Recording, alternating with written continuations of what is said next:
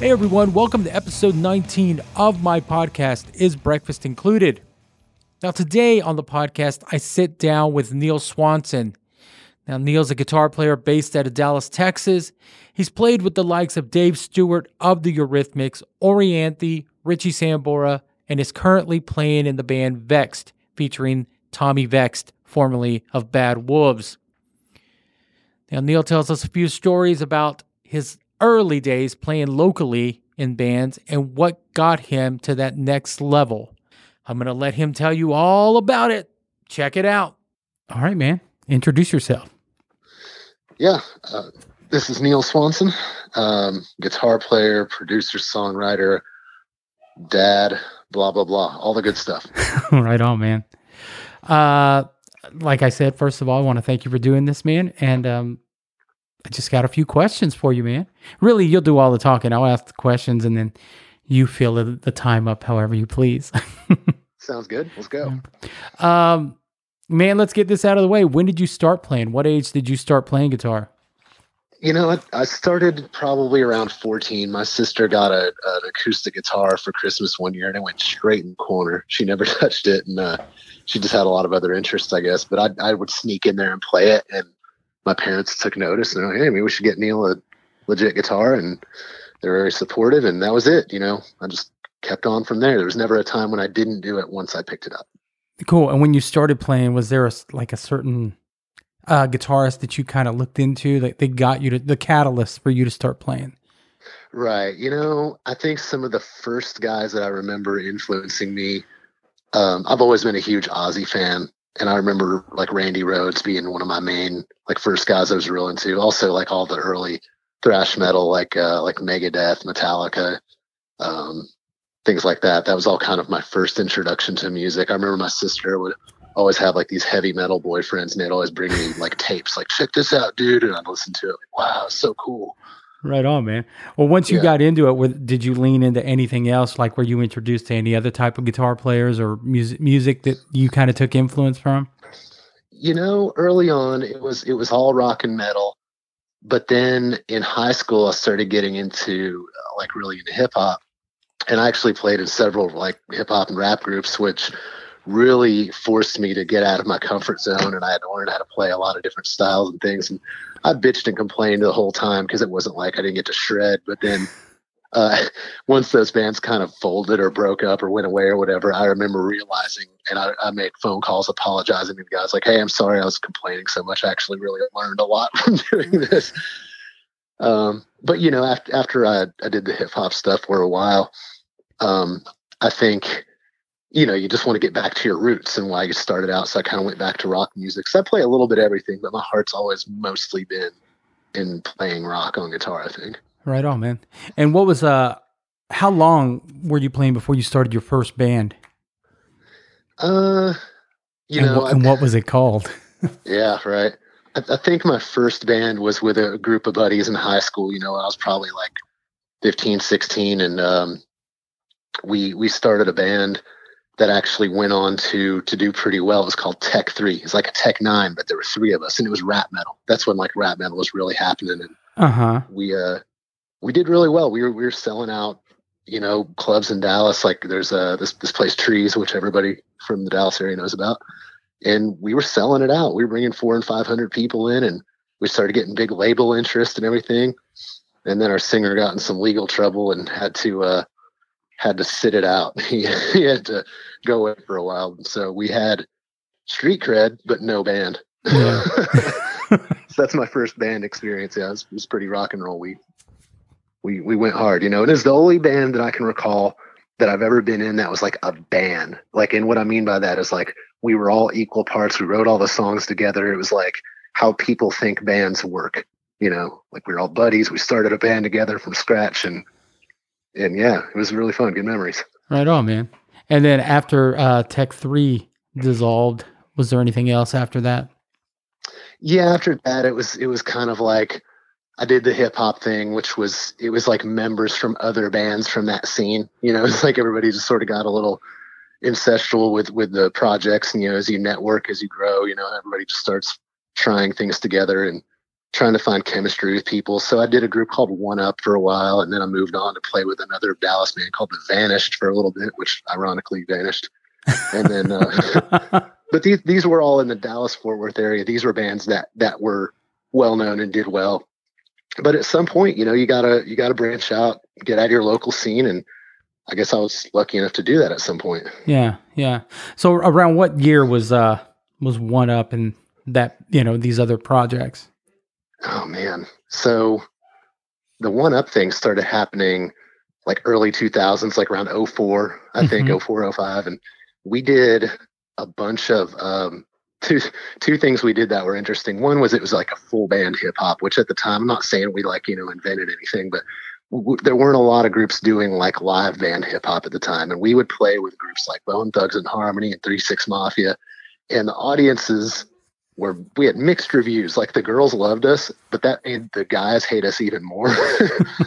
So we got some hate. And, but one thing that we also did that was interesting was we did a bunch of like USO tours. So the government would fly us around to, all these different countries to play for US troops stationed everywhere. And man, we got to go some cool places that normal tours don't go.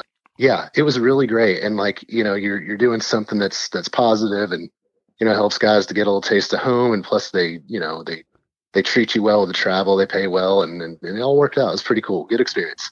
Right on. Well, man, you've made your name in the last few years as like a sideman, but this all started for you by entering a guitar playing contest, right? Yeah. I'd say on the bigger scale, like I mentioned earlier, like doing more than your local scene. Yeah. That was it. I saw a Guitar Center contest. It was the Steve Vai Sessions contest, and you just entered a video of yourself playing. I guess they had a bunch of backing tracks of his with his lead guitar stripped out, and they're like, "Here, do your own version." And I entered that, and they picked like a handful of winners. I think it was like 10 winners from around the U.S., and I was one of them. And they flew me out to L.A. to do this whole sit down with Steve Vai, which that guy growing up was one of my big guitar idols. So that was that was huge bucket list thing for me to even be noticed by him. But he was very cool, and I did that and thought, wow, that really worked. That paired me up with one of my idols. So I noticed Sam Ash Music had another Steve Vai contest, which I ended up winning, and afforded me the opportunity to open for Steve. And I saw him after the show, and he remembered me, and we talked a little bit. I just started seeing him around at things, and it was kind of cool to have like, oh, this guy knows who I am. And then after that, internet contest, this is my thing. So then I entered another one, and this was really the one that kicked things into high gear for me. It was a contest called Be My Band, and it was the idea was that it was going to be a pilot for a television show, like a reality television show, where they take ex artists. In this case, it was Orianthi from Michael Jackson and Alice Cooper and everything. They put a band together around her from around the world. So I won the guitar spot, and then they had like a bass player from Luxembourg, a drummer from was it like South America, and they had a keyboardist from Italy. So everybody was from all over, and they all thought it was cool that I was from Texas. Like, oh, you have a horse the whole day, Where's your hat? Yeah. So I told them I left it at home, and my horse was fine. Just gotta play along. But that was cool, and they like I said, they paired us up with Ori, and we did the show, but it didn't work for reality TV because everybody got along great. So there was no drama, so it didn't really work for reality TV. But and after the show, it was kind of like, hey, thank you very much. That was fun. Good luck to you. I'm like, okay, well, guess nothing's going to come out of that. Did they want a lot of like band fights and like gotta get a lot of that? I think they did. They wanted some drama, but it just wasn't happening. One of the most interesting things was that, despite the language barriers, except for me from the US, but everybody else, it's a lot of broken English and stuff. And but when we all started playing together, it was really interesting how music has no language other than its own. Like an E chord in any language is the same thing, and everybody was on the same page, and it was magic. It was really cool to see that happen.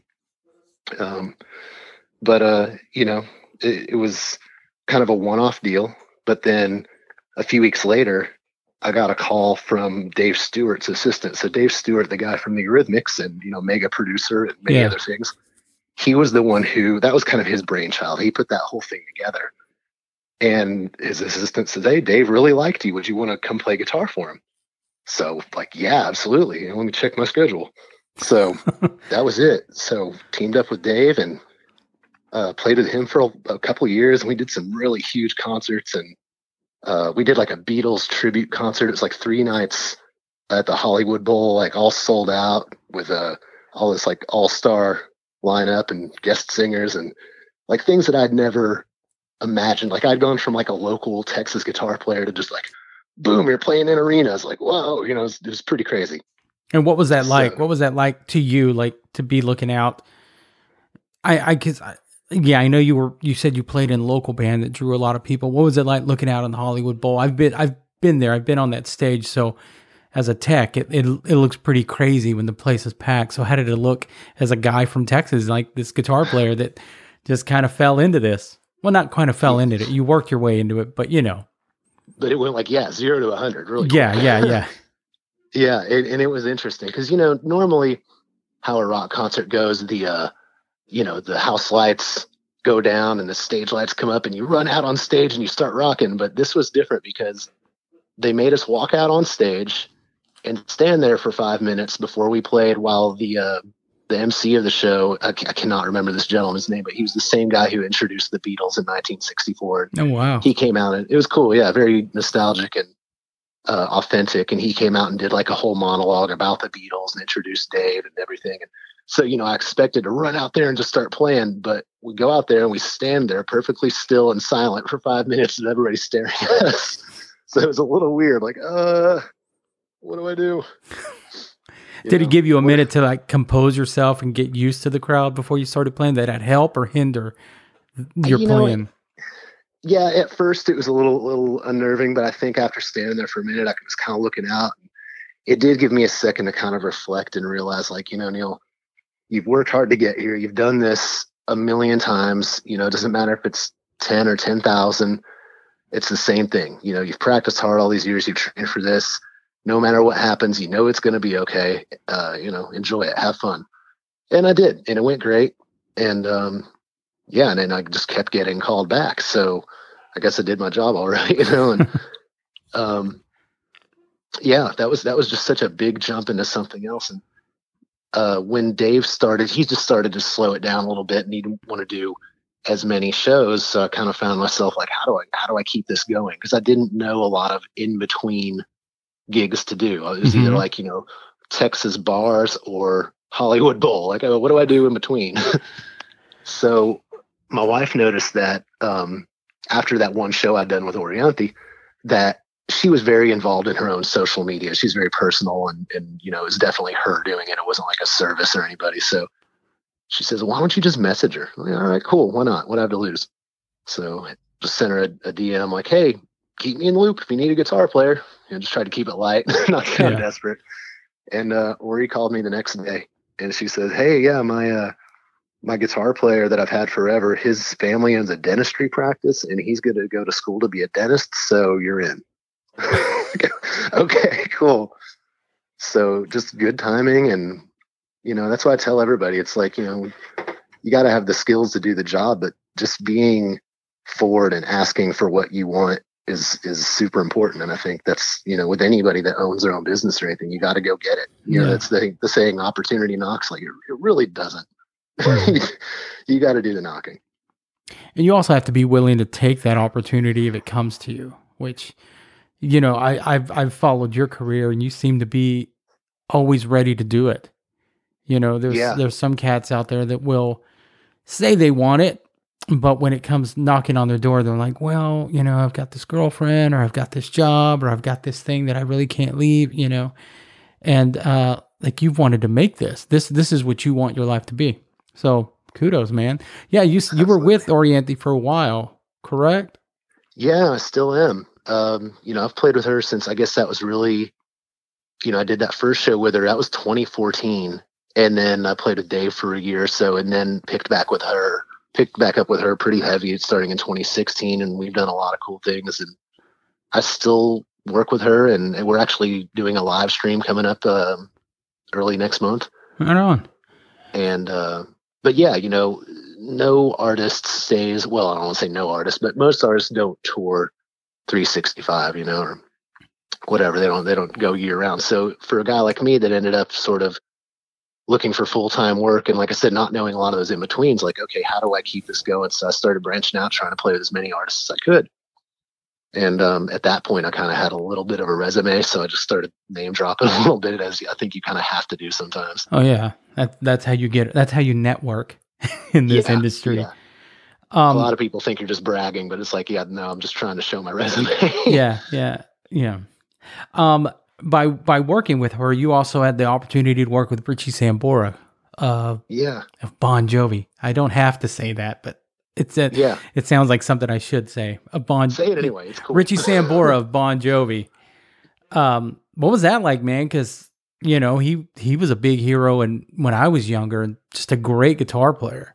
Absolutely, and that was kind of a cool bonus that I didn't expect, because I knew that he and Ori were dating at the time, and he was very nice and offered a lot of like his sort of Richie Jersey wisdom.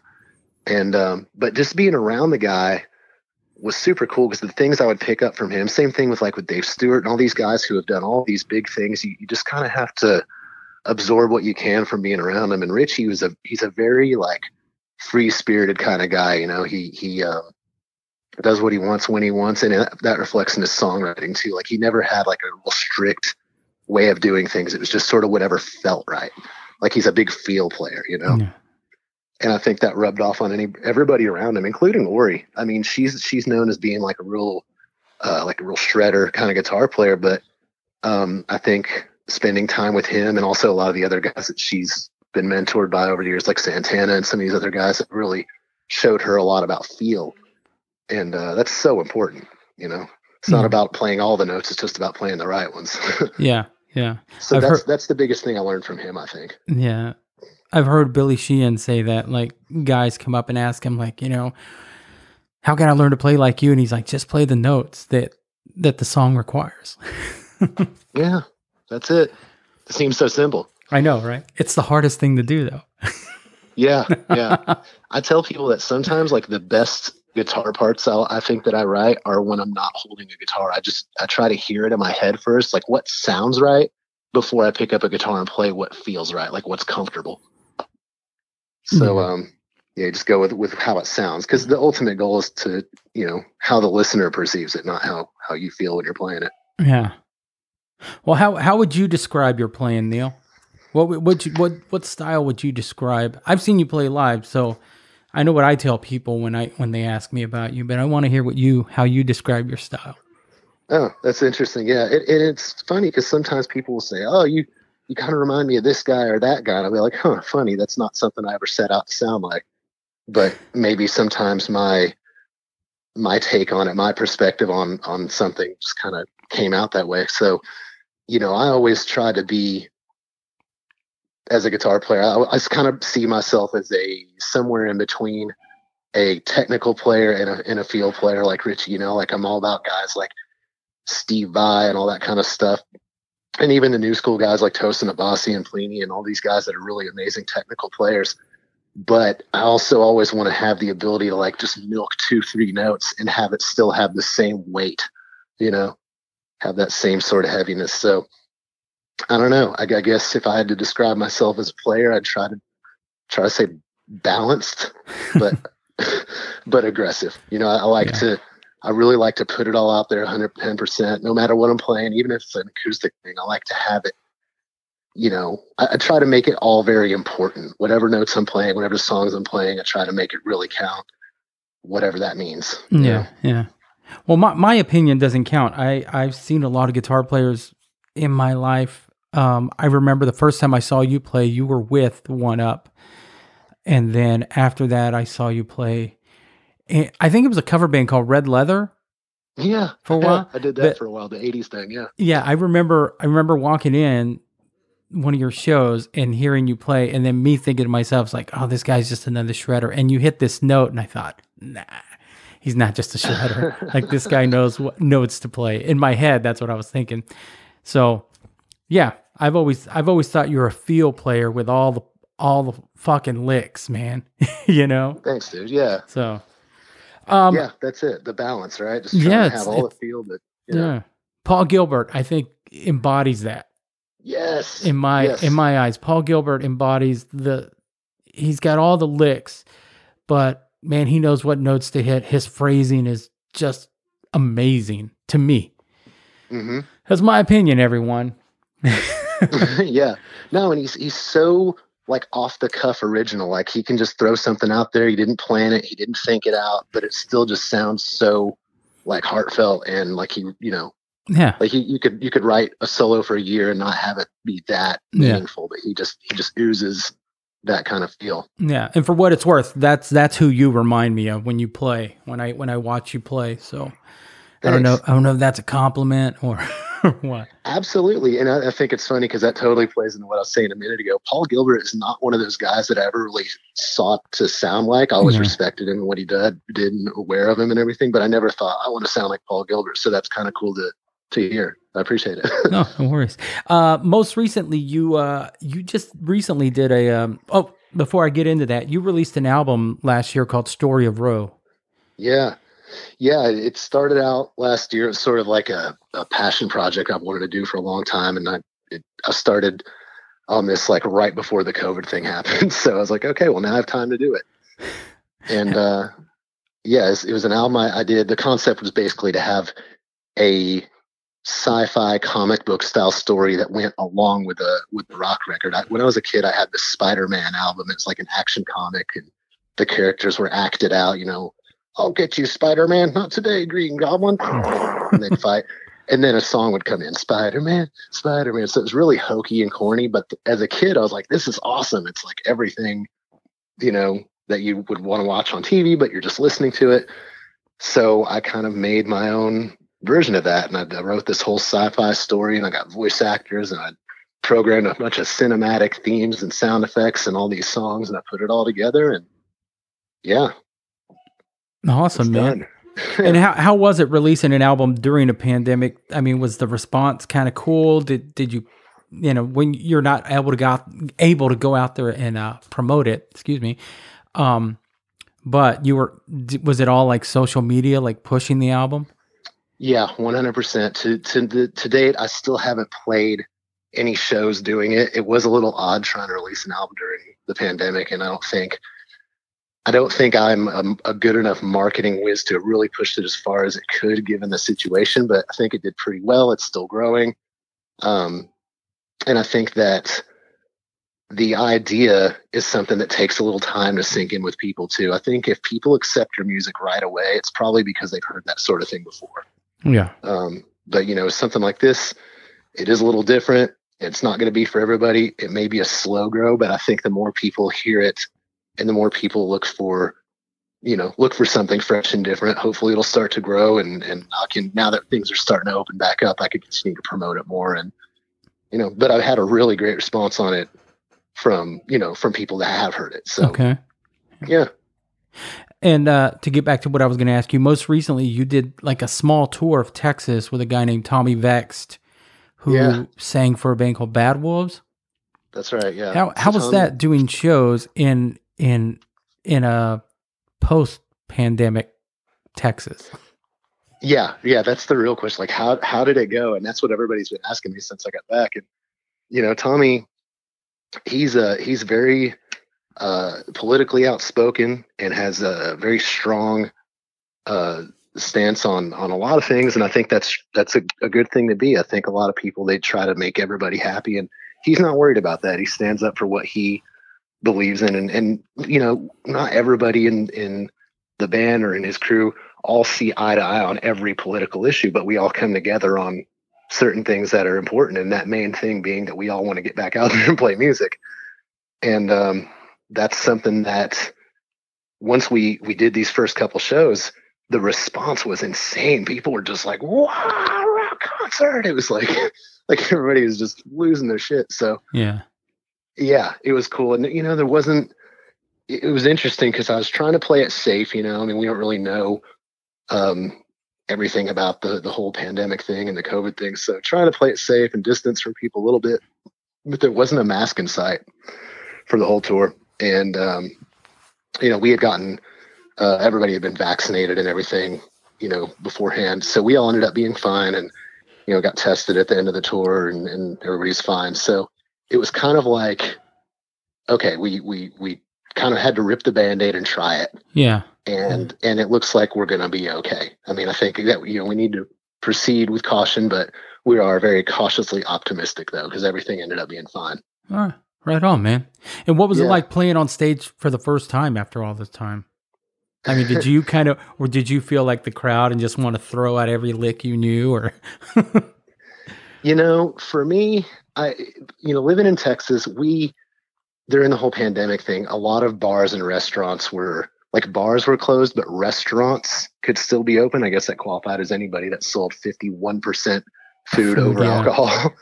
So I was still able to do some bar gigs and stuff throughout the pandemic, which seemed kind of weird, but I had to keep money coming in. It's funny because all the years of like teaching guitar lessons online and doing bar gigs and things like that, you kind of want to get past that. I just want to do big stuff. Yeah. But when everything shut down, I was so glad I had those things because that's all I had. Yeah. Yeah. So I was able to kind of keep performing to some degree. And I was still in practice of my playing because, like we said, I was recording my album.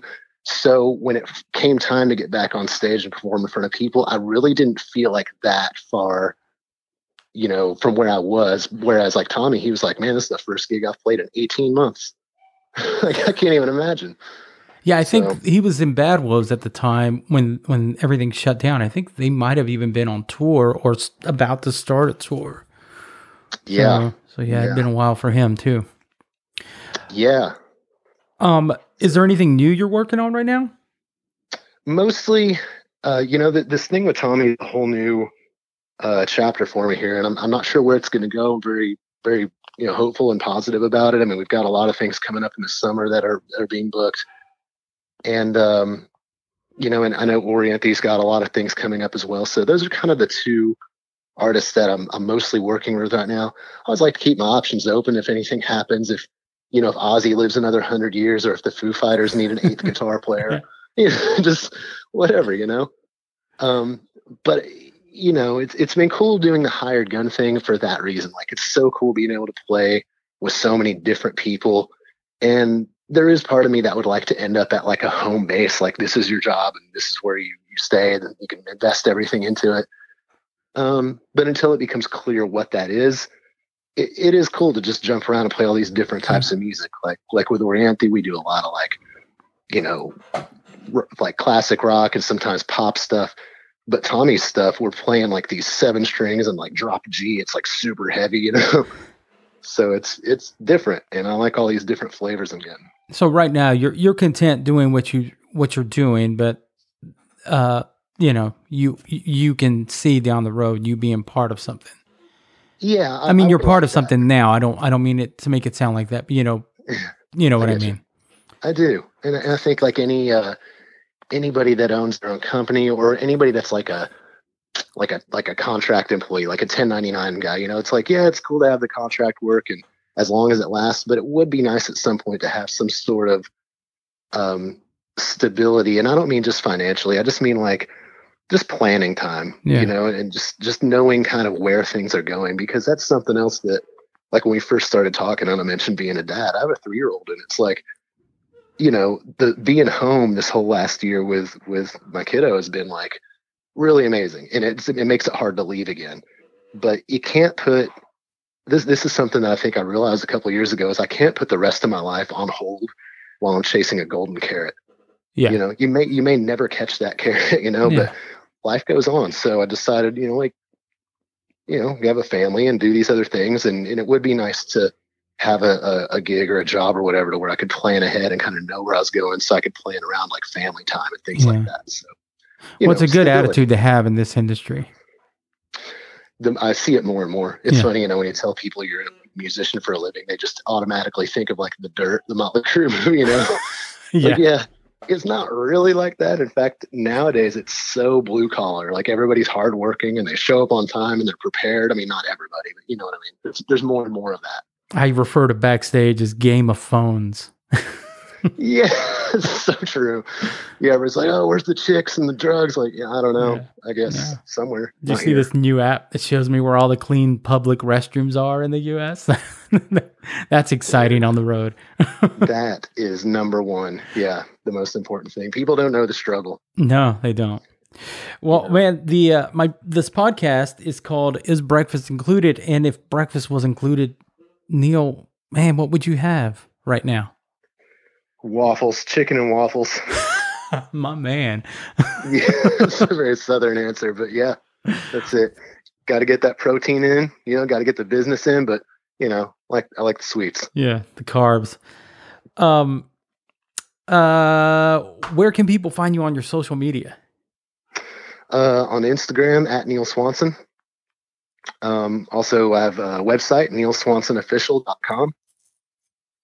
And you can also find me on Facebook, Neil Swanson Official, and on TikTok. I'm on everything. All at Neil Swanson? What is my TikTok? Neil Swanson Guitar on TikTok. I don't know. So that's where you're going to find me. Cool. Oh, and of course, on all the streaming platforms, you can just search Neil Swanson, and I'm on, Apple, Spotify, all of them.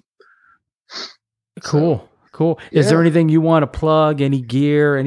Anything before I let you go about your day?